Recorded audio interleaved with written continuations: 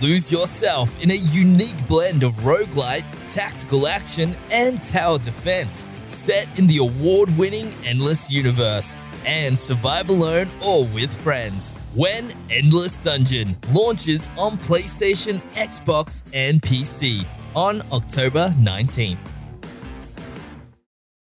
Hey gamers, Jake Barros here, and you're listening to Press Start Australia's daily gaming news. With 122 critic reviews and a Metascore of 91, earning it the coveted Metacritic must-play badge, Marvel's Spider-Man 2 is officially the highest-rated Insomniac game in almost 2 decades. It's now a tie for the developer's top-scoring game of all time, with both 2004's Ratchet & Clank 3 Up Your Arsenal and 2000's Spyro Year of the Dragon.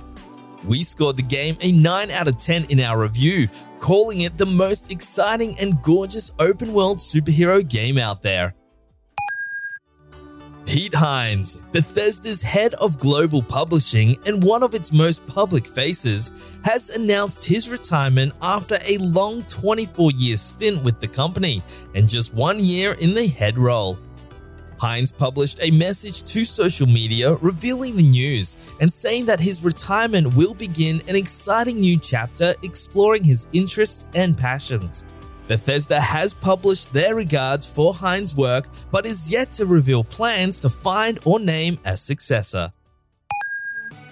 After Cities Skylines 2's PS5 and Xbox Series X release was recently delayed into 2024 and its PC system requirements raised, developer Paradox Interactive has fielded concerns from fans that the PC version, which launches next week, might not be ready for release.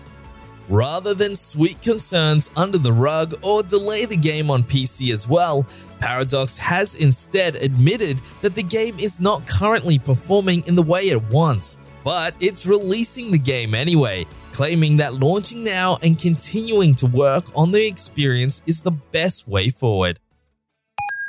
For the latest gaming news, bargains, reviews, our podcast, and all things gaming, check out pressstart.com.au.